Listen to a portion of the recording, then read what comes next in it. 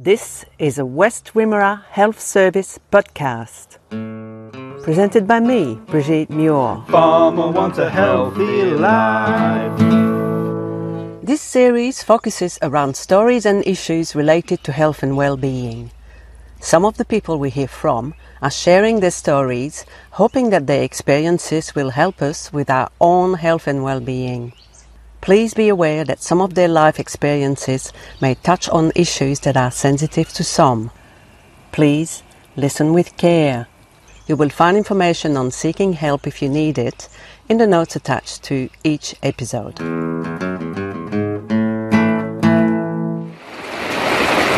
Oh, the sound of rain. Something we hear less and less in our part of the world. How can we deal with less rain, more heat? How can farmers, who depend so much on the weather, mitigate the stresses of climate change? I talked to David Drake, farmer at Laar near Warracknabeal and key member of the Regional Climate Adaptation Group. I've been farming here for nearly 35 years since I finished school. I'm the, fourth generation on this farm, and my family's been farming for we can trace our ancestry back to agriculture in United Kingdom in the early 18th century. So yes, farming's well and truly in the blood. We live in a place which is very dry, and we're here to talk about climate change. Can the Wimmera get any drier? Well, it can always get drier. There is absolute zero, which hopefully we're a long way off that. But certainly in my nearly 35 years farming, I've seen probably 50 mil disappear off our rainfall, which still leaves us with 300 mil of rainfall, and there's plenty of people who've been farming in this country on less rain than that for a long time. But certainly it is challenging as we basically cross tipping points of farming methods that we had been used to using. And when did you realise that? It was a slow realisation really. Well, what we were referring to at the time as the Millennium Drought, I now look back on as not the Millennium Drought, but just that time when that declining rainfall actually crossed the point where it meant we had to look seriously at the way we were doing things, because there hasn't been a recovery from it as you would normally expect when you call something a drought. I remember seeing a map once of Australian rainfall and droughts for the last 100 years, and there were times where it was long time dry and then long time wet. This doesn't happen anymore. No, look, I suppose statistically it still looks like a period of below average rainfall, matching the sort of those years from the 1950s through to the 1970s, which were above long-term average. But closer analysis of the trend shows that the rainfall definitely is falling. Probably more so, but not as much realised, is that our evaporation rate is climbing. That creates massive problems for the area. Like you look at the inflows into the Wimmera River and you see how much they've declined over the last 20 years, and it's a significantly larger drying out of the environment than just the reduction of rainfall. So we certainly are facing a drier scenario that is not just a short-term period. Okay, so it's not just less rain, it's also higher temperatures. Higher temperatures, higher evaporation, and although we are experiencing more frosts, it's higher minimum temperatures, which means that we just don't get that break from the hot temperature. Yes, the more you look at the data that comes from all the weather stations around the area, the more you realise that, yes, we definitely are living in a drying environment. Farming has a lot to do with the weather, and farming has been around for a long time, so I presume that farmers are good at adapting. How can we adapt to these changing conditions? It's a tough one, and it's probably now that we're drawing more on technology to help us through those changes, and also business management skills to get through. Whereas I suppose in the past there wasn't much change in technology until say 40 years ago. Really just machinery was getting bigger and better, but it still did the same thing. Whereas now we are seeing a lot of changes to that technology which allows us to be more efficient and probably more accurate in what we were doing.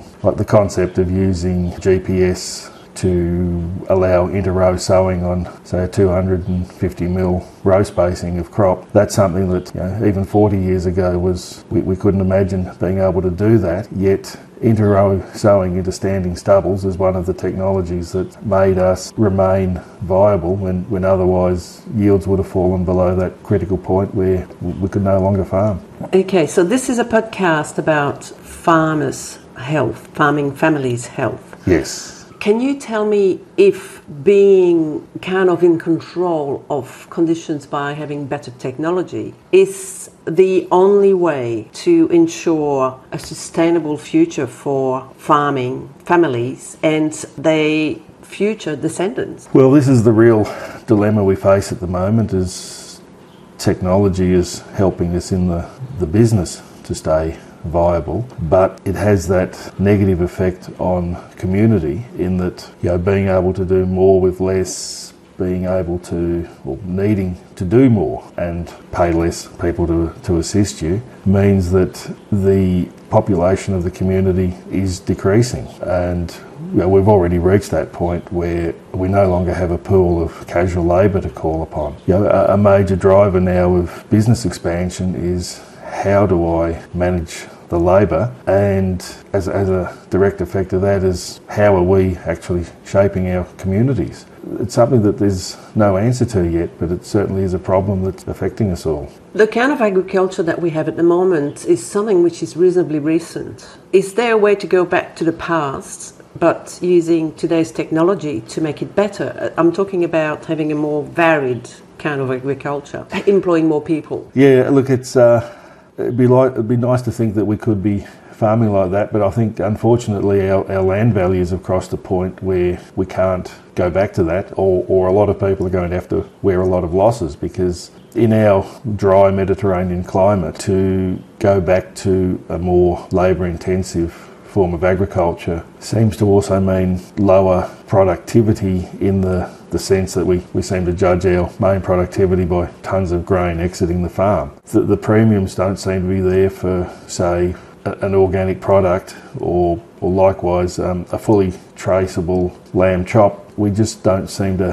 have the economies of scale required to make that work in this area. Ideally, it would be great to think that we could be doing something to employ more people and have better, stronger communities. And also to reduce the stress levels that many farmers are facing as they try to expand businesses in a high-cost environment to try to stay ahead of the curve. So what do you see as a solution to all those issues? It's a very difficult one, and unfortunately we're probably getting very close to that situation where the solution may be to look at how much land you remove from agricultural production. Regeneration of land back to its pre-agricultural condition may, in 20 to 30 years' time, be the future for areas of the Northern Wimmera.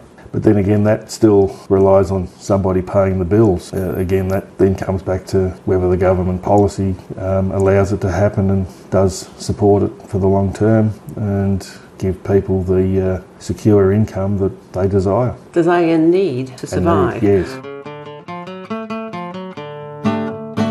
There is something which is happening at the moment called Adapt Grampians. Can you tell me about that? It seems to me that a problem shared is a problem halved.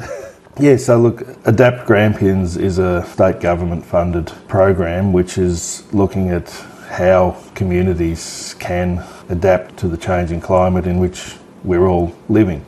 It's looking at all the different factors of the Wimmera and Grampians region, and eventually it will hopefully be a go-to point where people can look for resources and see what other people are doing to adapt to the changing climate. What do you personally do to adapt to those changing conditions? On my farm, adapting to climate change probably started in the early 2000s. We had a serious drought, like proper drought, not just extended dry time, in 2002.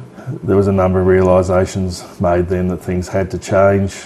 The amount of soil loss, the stresses of no income. But what really struck me was just that financial stress of how much money was lost in the drought. So the decision was made to go to a lower cost farming system, even though sheep do contribute to soil erosion by using stock containment areas and feeding them through the dry period to keep your core breeding stock. The decision was made to reduce the cropping intensity of the farm, increase the amount of grazing, and just go forward as a true mixed grain livestock operation with a lower financial risk in the operation. So for the 20 years since, that's been fine and it's worked well, but 2021 has definitely thrown a spanner in the works, as for our immediate area we were only one rainfall event off being another proper crop failure filled drought.